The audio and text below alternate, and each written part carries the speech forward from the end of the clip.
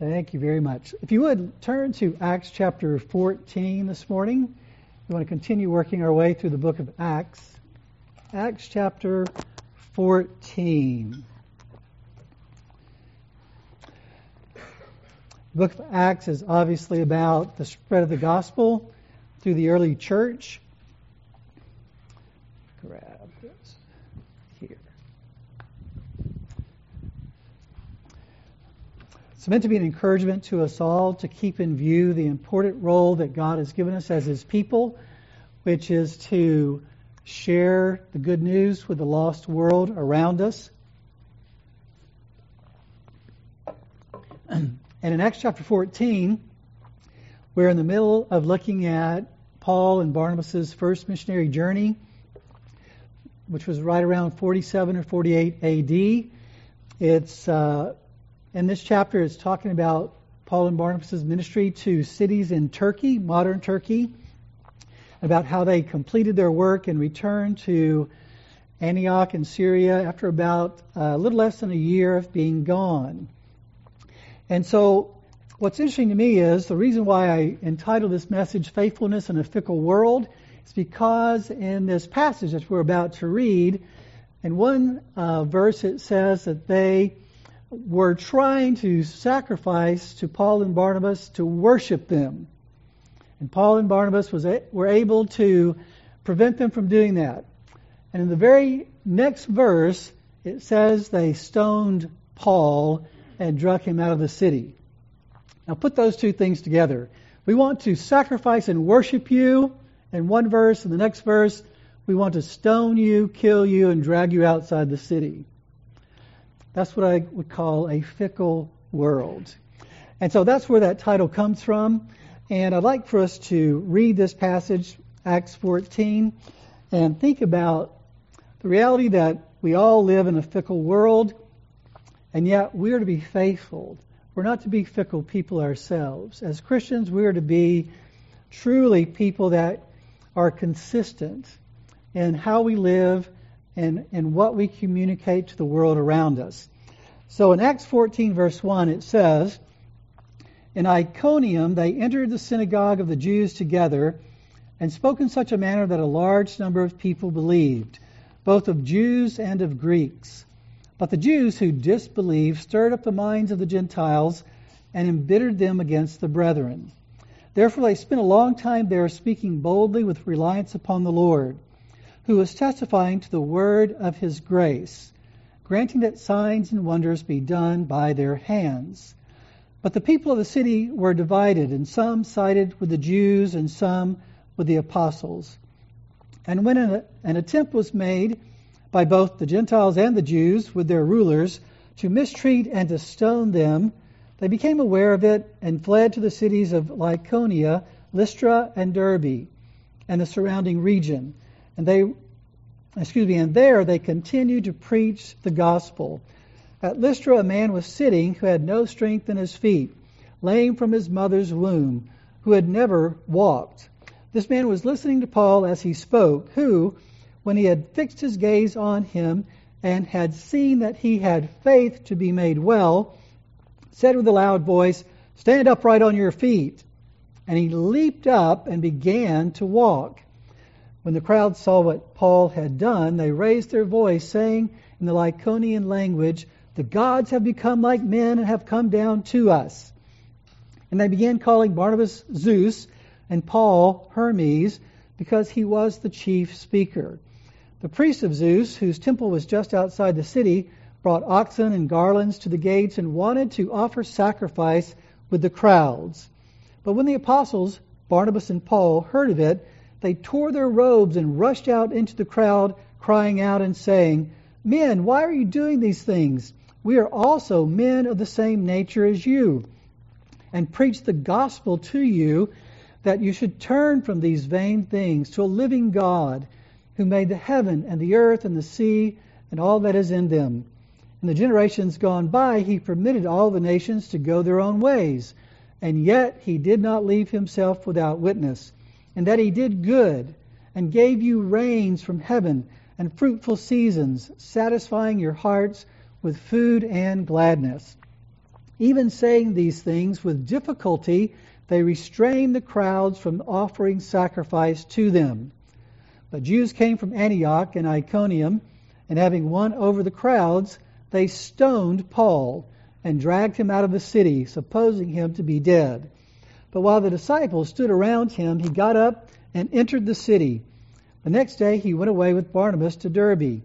After they had preached the gospel to that city and had made many disciples, they returned to Lystra and to Iconium and to Antioch, strengthening the souls of the disciples, encouraging them to continue in the faith, and saying, through many tribulations we must enter the kingdom of God. When they had appointed elders for them in every church, having prayed with fasting, they commended them to the Lord in whom they had believed. They passed through Pisidia and came into Pamphylia. When they had spoken the word in Perga, they went down to Attalia. From there they sailed to Antioch, from which they had been commended to the grace of God for the work that they had accomplished. When they had arrived and gathered the church together, they began to report all things that God had done with them, and how he had opened a door of faith to the Gentiles. And they spent a long time with the disciples. This is the word of God. We live in a world that's constantly changing in various ways, and obviously in our country there's all kinds of things going on, a lot of different changes taking place. What's fascinating to me is looking at the reality that we've gotten to a place in our country where people are defining morality based on feelings, their own interpersonal feelings, and they're basing even their identities on interpersonal feelings. I just recently completed a book by Carl Trueman called Strange New World, in which he tries to understand how we got to where we are today in this country in terms of philosophical roots and things like that.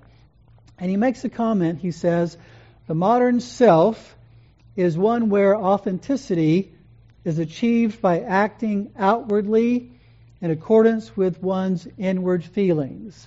So at different times you'll hear people talk about, I just want to be an authentic person. And what they mean by that is, I want my outward life to match my inward thoughts and feelings.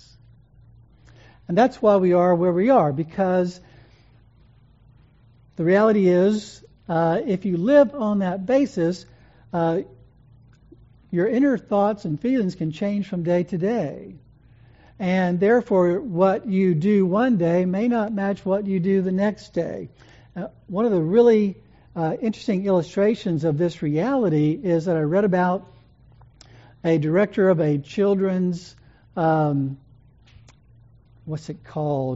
hospital, I guess, children's hospital with a gender development center.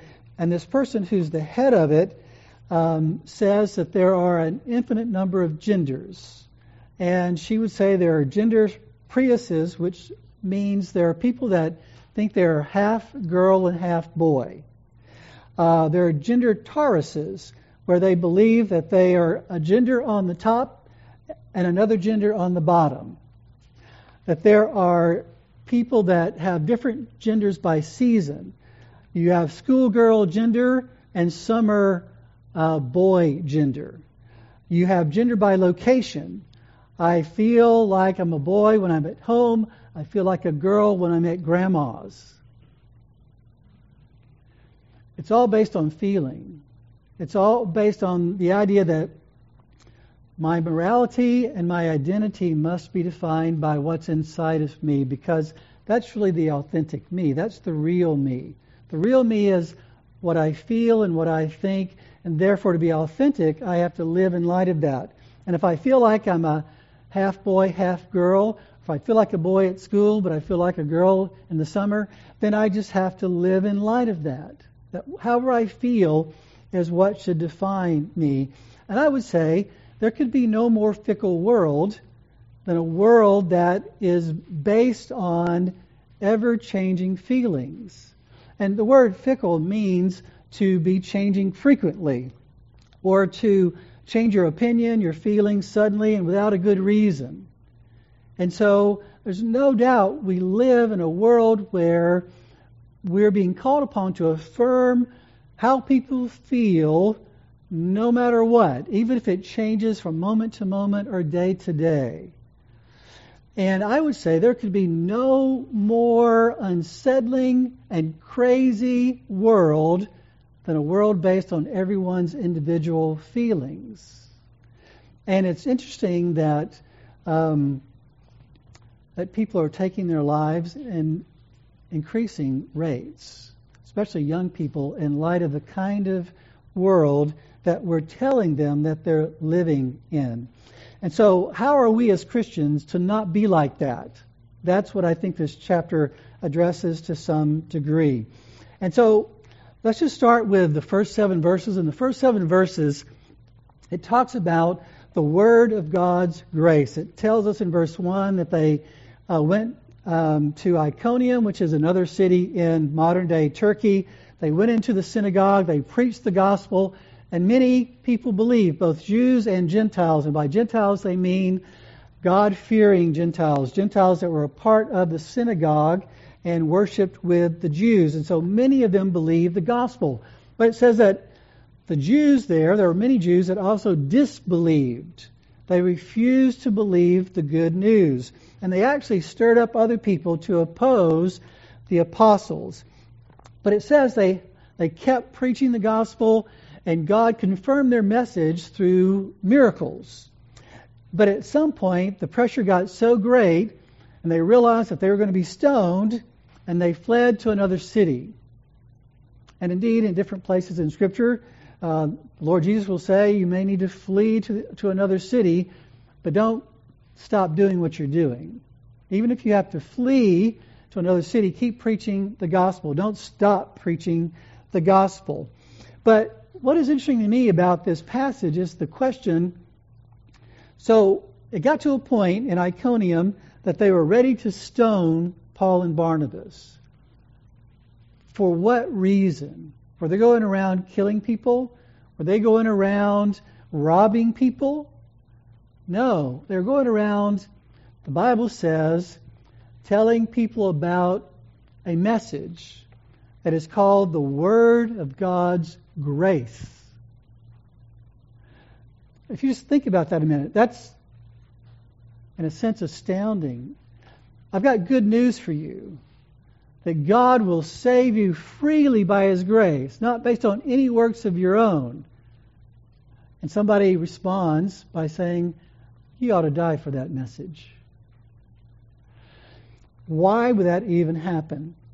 Well, the reality is, first of all, we just need to remind ourselves that the gospel is about grace. It's very much about the fact that we're not saved by our own performance. Because even as Christians, the Puritans would say, we're all naturally legalists. And probably the greatest thing we have to overcome on a day-to-day basis is our legalism. That my standing before God is based on what I do or don't do. And yet the Bible says in Ephesians 2, for by grace you have been saved through faith, and that not of yourselves, it is the gift of God, not as a result of works, so that no one may boast. Or Romans 3 says, for we maintain that a man is justified, declared righteous by faith apart from works of the law. There's a sense in which you could define grace as grace is God giving me what Jesus deserves because He received what I deserve. Jesus deserves everything. And the Bible says that's what we get. Only Jesus means everything Jesus gets. And Jesus gets everything. So only Jesus isn't only Jesus, so to speak. It's everything. It's what God gives us because Jesus received what we deserve. We get what He deserves. He received what we deserve. And yet it's interesting that a message like that would be so opposed. If you recall, Martin Luther came to the conclusion, as he read Romans 1:17, the righteousness of God was not God punishing sinners, but God giving sinners a gift of righteousness so that they could know Him and enjoy Him. And he went from hating God to loving God. And he began telling people that you're not saved by indulgences. You're not saved by doing certain things in the Roman Catholic Church. You're actually saved by grace through faith alone, no works. And the Roman Catholic Church excommunicated him and was prepared to stone him as well, if they could have. So the question is, why would such good news stir up such opposition? Well, just briefly, it's because it appears to be a foolish, counterintuitive message. If you read 1 Corinthians chapter 1, Paul says the message of the cross is foolishness, both to Jews and Gentiles. Because it says we're not saved by earning it. It's just a gift. And we're actually saved through someone who was crucified, which means we're saved by someone who was condemned as a criminal. And the Jews and the Gentiles look at that and say, that's foolishness. God would never simply save someone apart from them earning it. God would never save someone simply through the death of this obscure person who died as a criminal on a cross. So part of it is, it's a foolish message. Another reason why it's rejected in this world, because it's a narrow message. Not only is it foolish, but it says you're only saved through Jesus. Jesus is non-optional. You can't go through Buddha, you can't go through Muhammad or Islam or anything else. You have to go through Jesus. Jesus said, I am the way, the truth, and the life. No man comes to the Father except through me.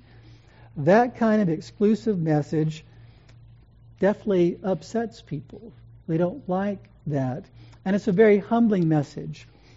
The Bible tells us that Jesus is an able and willing Savior for sinners, except for two kinds, the rich and the rebellious.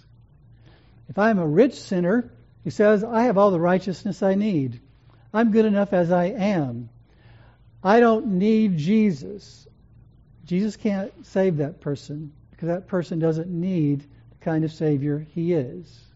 Now, obviously, by God's grace, we can change that heart attitude. What I mean is, He doesn't save people who are rich in their own hearts and minds. He only saves humble people who acknowledge their need for Him. Neither does He save rebellious people who say, I will not bow the knee to Jesus. I want to live for myself. We have to receive Jesus as both Savior and Lord. And that is something that the world doesn't want. That strikes the heart of pride that we all have naturally. You mean I'm not good enough? And you mean I have to actually obey someone else? That strikes at our very nature as sinners. So grace is so God-glorifying and Jesus-exalting that it will always be opposed by those who are rich in their own righteousness and rebels who want to be their own God. And so for me, as I think about what the Scripture says, that kind of explains why good news could be heard as bad news. Because it challenges us where we are as sinners. The second part of this passage, verses 8 through 18, is actually a warning, because we see going on here the healing of a man who's been lame from birth. And Paul tells him to stand up on his feet after seeing that he had faith to be made well. He jumps up, and everyone looks at that, and they see that, and they begin to conclude that Paul and Barnabas are not just men.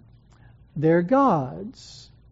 They have come down to earth in the form of men, and that Barnabas, who must have been the older, more mature looking maybe, was Zeus, and that Paul was Hermes, and Hermes was the messenger of the gods. Zeus was the king of the gods, of the Greek gods. What's interesting is that even today there's a movement in Greece to begin worshiping the Greek gods again. And there are a lot of people who worship Zeus today, which is a fascinating thing. But this all plays out, and eventually Paul and Barnabas realize that the priest of Zeus is organizing a worship service. And he's organizing that worship service in order to sacrifice to them as if they were Zeus and Hermes. And they do everything they can to prevent that. They say, you know what? The very gospel, the very message that we're proclaiming to you stands against the very thing that you want to do. You want to worship us, and we're telling you that you need to worship the living God. We're men just like you are. We're not gods. And so they oppose this idolatrous worship. And the question is, why is that such a big deal? I mean, so what? They decide to have a worship service and they speak very highly of you. Why is idolatry such a big deal?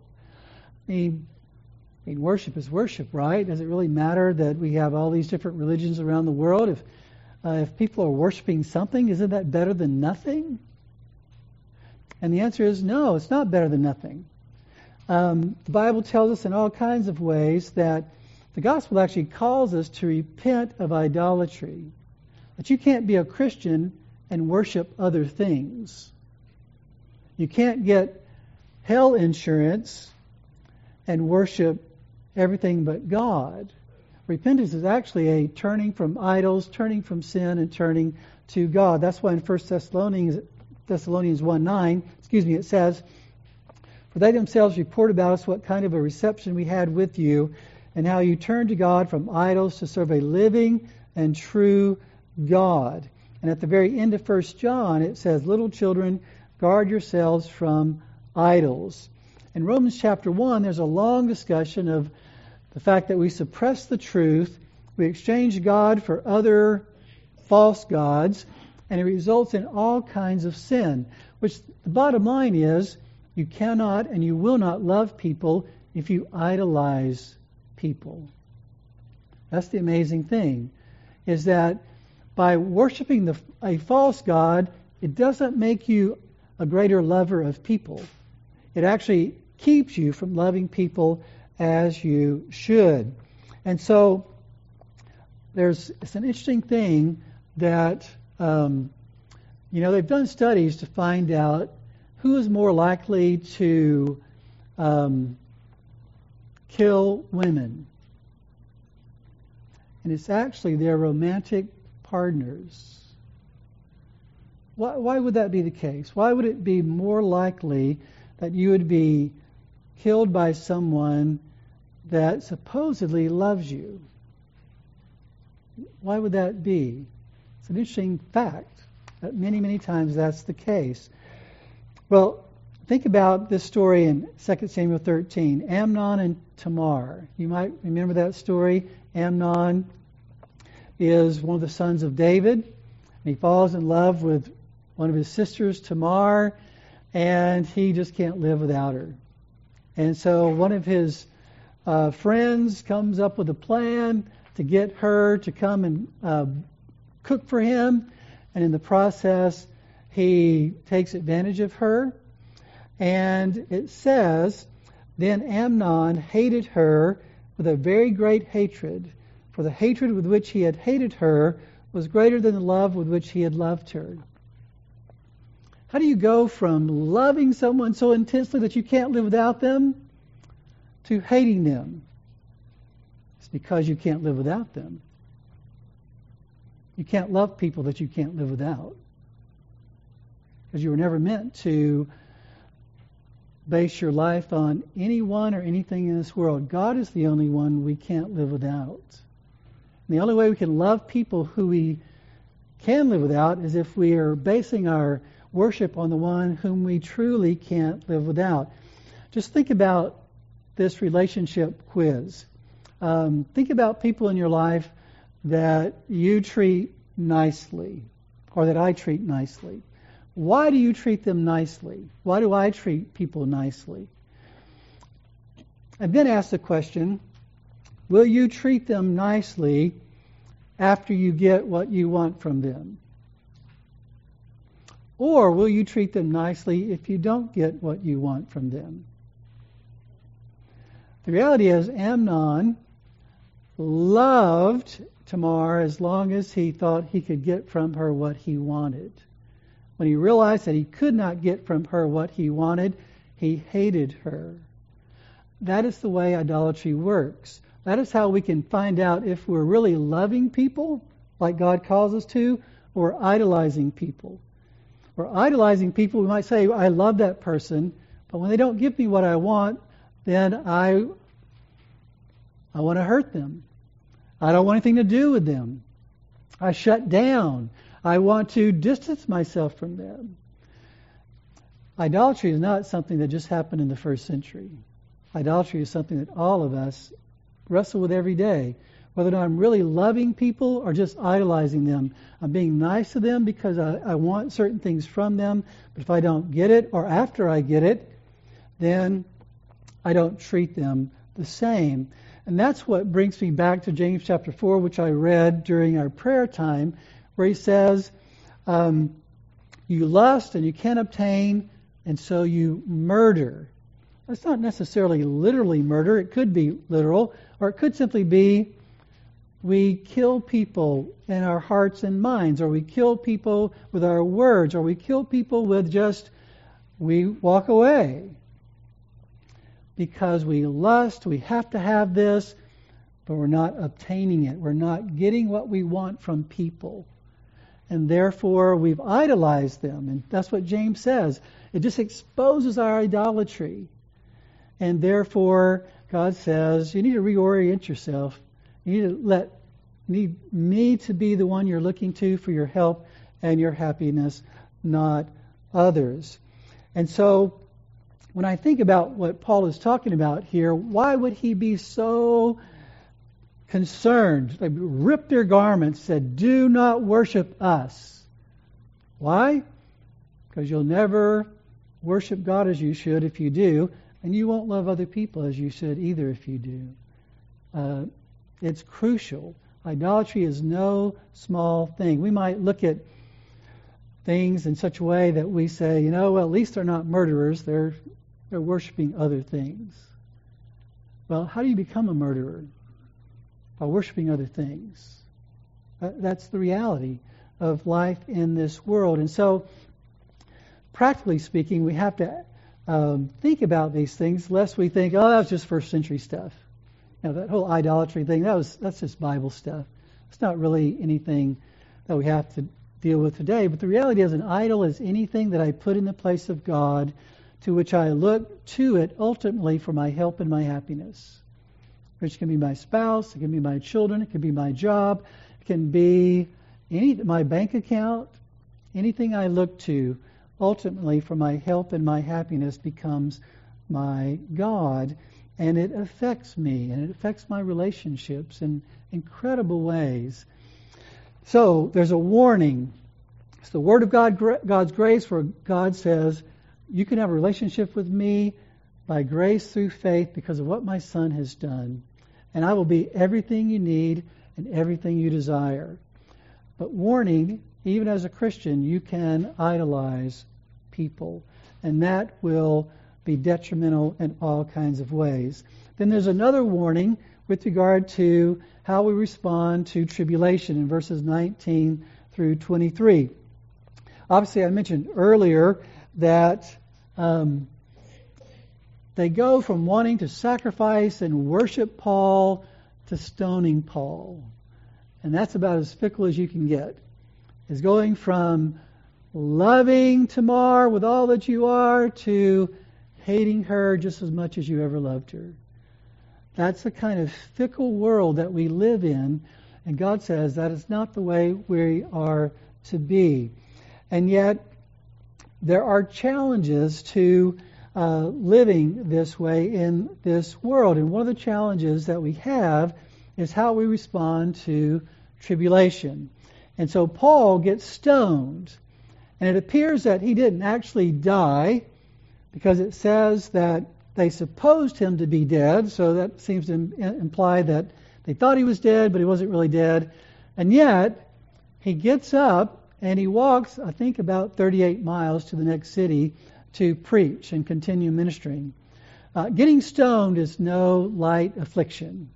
And if they thought you were dead, you can bet they tried to make sure you were dead. And so it's no telling how many bumps and bruises and cuts and things that he had all over his body after being stoned, but God miraculously raised him up. And they moved on and they preached. And then he does something that's really amazing. Then he goes back to the very place that he was stoned.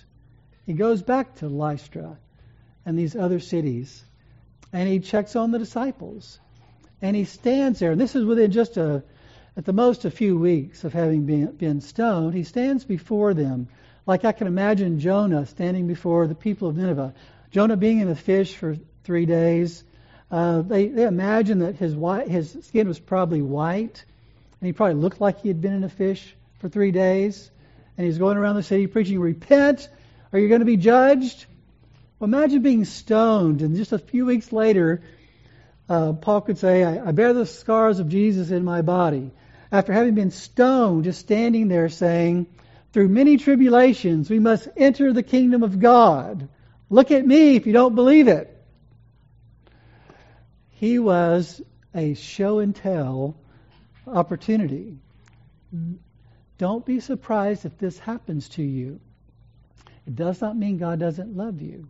It does not mean you're not on your way into the kingdom of heaven. God promised that we would bear some measure of tribulation. We may not all be stoned, but there will be some measure of suffering and tribulation.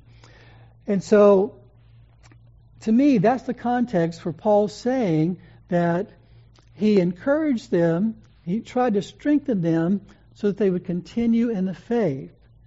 What is the implication? Most people who get stoned for doing something or saying something give it up. They stop saying that. They stop doing that. If the possibility is I'm going to get stoned for saying that or doing that, maybe I'll just stop doing that. Maybe I'll just walk away from Christ if identifying with Christ is going to get me stoned. The reality is there are a lot of people that we've heard of lately that are deconstructing. And just recently, one of the people who's done that over the last several years is named Derek Webb. He used to be one of the singers with Caedmon's Call. And it's interesting how many people will talk about how they loved Caedmon's Call, their music back in the 90s, I think, and how, for them, their music was actually a gateway into Reformed theology. That the kind of music they were singing and producing was very sovereign grace oriented. And a lot of people loved their music and got into Reformed theology and began to see God's glory and salvation in a new way because of it. And Derek Webb was very much a part of writing those songs and singing those songs. And now today, he's just come out with a new album after 10 years called Christian and Gospel. And someone has commented on that who's listened to it and said it's anything but Christian or gospel. They would call it an ode to deconstruction. And one of the songs is called God in Drag. And in that song, he kind of plays off the Sermon on the Mount. And he says, you have heard that it was said, but I say unto you that man is fallen and that Jesus is the only way to be saved. You have heard that man is fallen and that Jesus is the only way to be saved. But I say unto you, you're beautiful and free. In other words, you're beautiful and free just as you are. You don't have to go through Jesus. You're not so fallen that you aren't beautiful or anything like that. Then there's another song that he has on this album called Boys Will Be Girls, where he says, I've heard Jesus loved and spent his life with those who are abandoned by proud and fearful men. So if a church won't celebrate and love you, they're believing lies that can't save even them.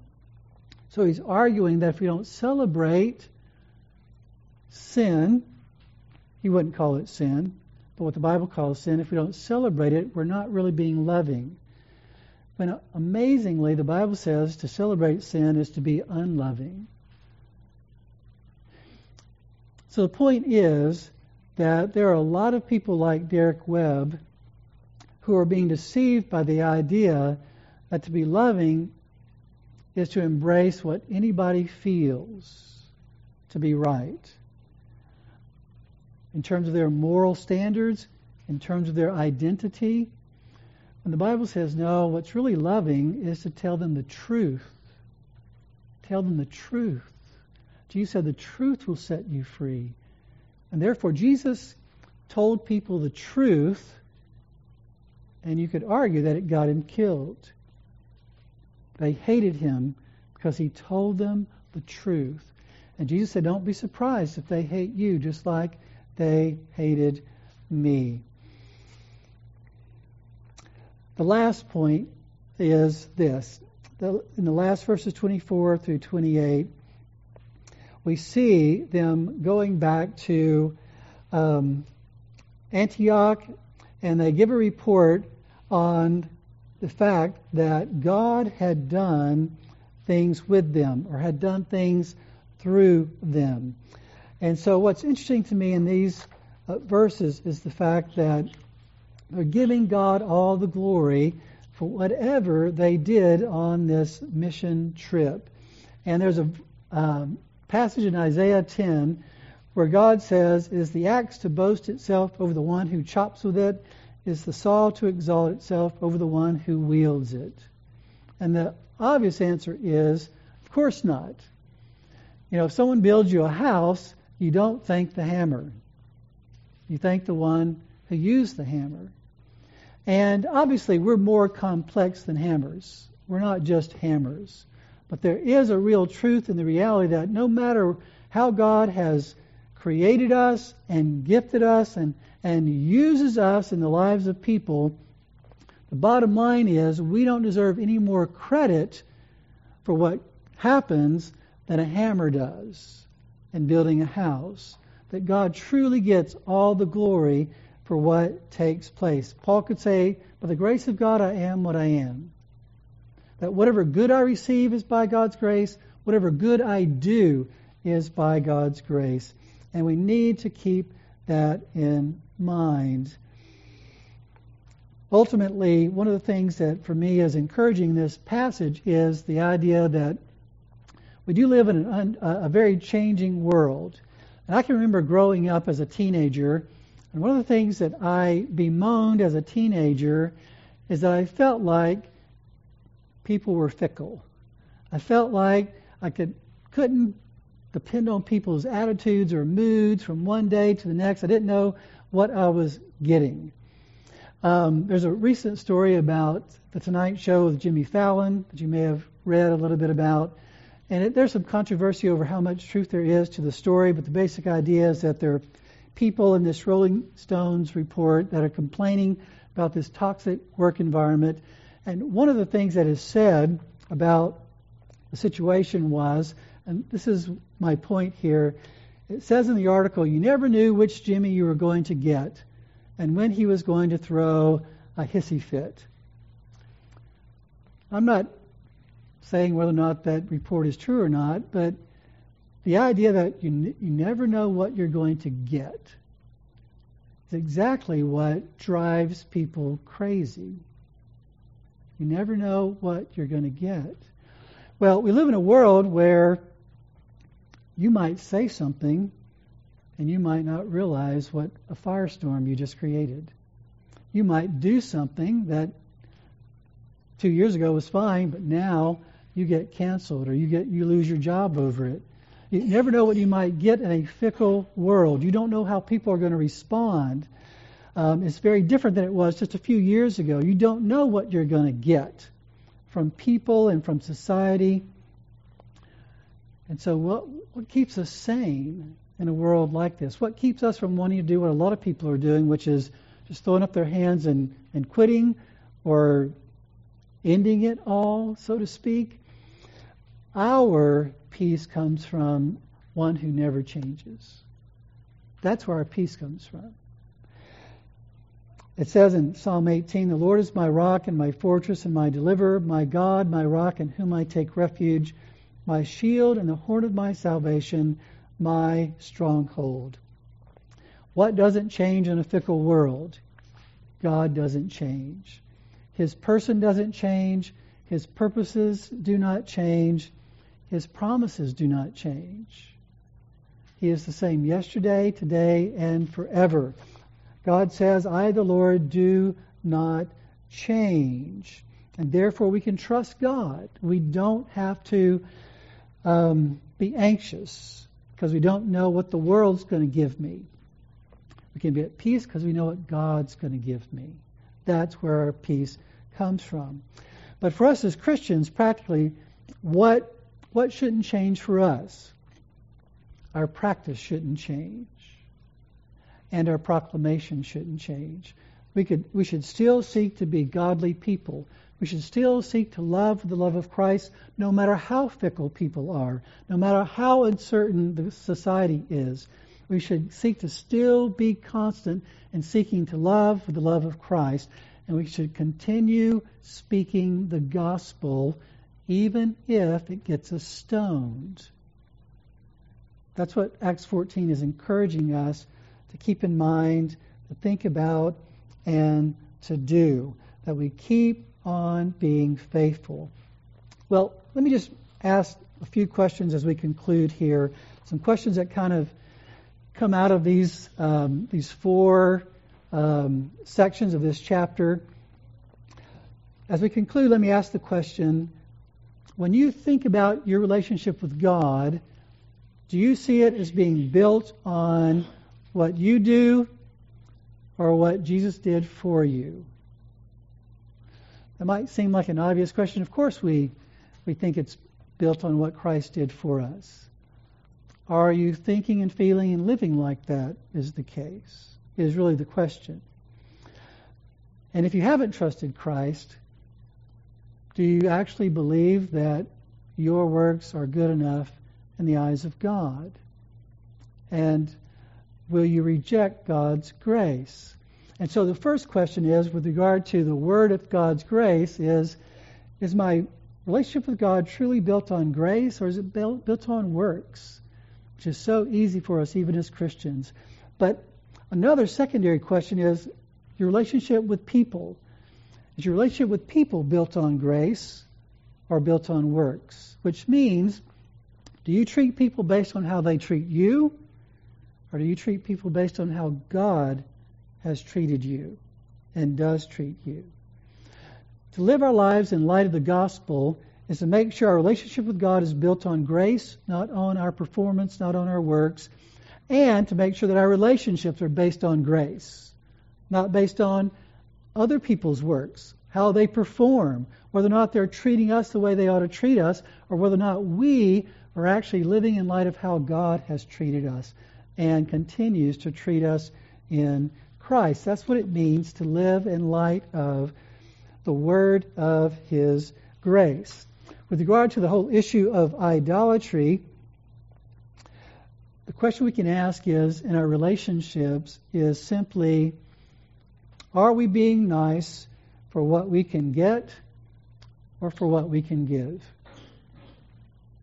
Because if we're just being, quote, nice to people because of what we can get, as soon as we get it, or if we don't get it, we will stop being nice. Might mean walking away from them, might mean just being short with them or unkind to them. But the reality is, God wants us to give regardless of what other people do or don't do. He doesn't want us to think that people are necessary for our help and our happiness. Only He's necessary for our help and our happiness. Idolatry is a relationship killer.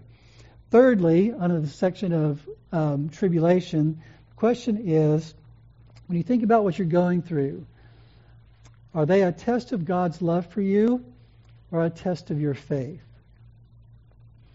The Bible says we should not see our trials as a test of God's love, as if, if God really loved me, He wouldn't put me through this. The Bible tells us instead it's not a test of God's love, it's a test of our faith, whether or not we trust God to be loving us no matter what. I've heard people ask the question, is God's word true even if I don't feel like it? And the answer is yes. That is the test of faith, is whether or not, even when it doesn't feel like God is loving me, even when it doesn't feel like God is with me, even when it doesn't feel like God is keeping His promises, I've got His Word. And His Word tells me He is loving me. He is keeping His promises. He is with me. And I'm going to trust Him no matter what. It's a test of faith. It's truly a test of faith. And a test of whether or not we're truly continuing to believe the love of God for us. Who's on trial or what's on trial in our trials? Many times God's on trial. When really what's truly on trial is our own faith in God and His love for us. Well, finally, the last question for application is, do you trace good things back to me or thee? Do you trace good things in your life back to yourself or to God? Do you trace the good that you do back to yourself or to God? It may be a small thing in our minds, but it's truly the issue of whether or not God gets the glory for the good things we receive or the good things we do or not. And it makes a difference. I was talking with someone just recently, and he was talking about the fact that he realized for the first time in his Christian life how important it is to live to the glory of God. That is something we should be thinking about all the time. Well, what does that mean? Well, it certainly at least means that I'm tracing every good thing I receive back to God, and every good thing I do is traced back to God too. That is something He's accomplishing in my life and through my life. And I thank Him for it. I give Him the glory for it, which is what Paul and Barnabas did as they wrapped up their first missionary journey. And so my encouragement for myself and my encouragement to you is that expect sinners to be fickle, but don't expect God to be fickle. God does not change. His person, His promises, His purposes do not change, and we can trust Him. And He calls us to be like Him in the sense that we keep living the way He calls us to live. We keep proclaiming the gospel as He calls us to proclaim it, and trust God to actually save people through that faithful witness in a world that is increasingly unpredictable and ever changing. Let's pray. Father, we do thank You for Your word that encourages us to look to You as the unchanging hope and help and happiness that we look for, we need, we desire. We live in a world where things are so unpredictable. People are unpredictable. How people are going to respond to what we say and what we do is increasingly unpredictable. Indeed, what people think about what's right and wrong and how they think about themselves is based on feelings and therefore very unpredictable. And so the potential to offend is great in our day and time. And the idea of living in a world like that, living, in a sense, walking on eggshells, could be very debilitating, very anxious creating. And yet, Father, you call us to trust You, to fix our eyes on You, and to see that You do not change. Your promises to us in Christ do not change. And that we can know that You will take care of us. And You just call us to be faithful, to trust You and to love in the ways You've called us to, and to keep declaring that You are good and that You extend mercy to sinners through Your Son. Help us to do that faithfully more and more in this world. We love You and we thank You. In Jesus' name, amen.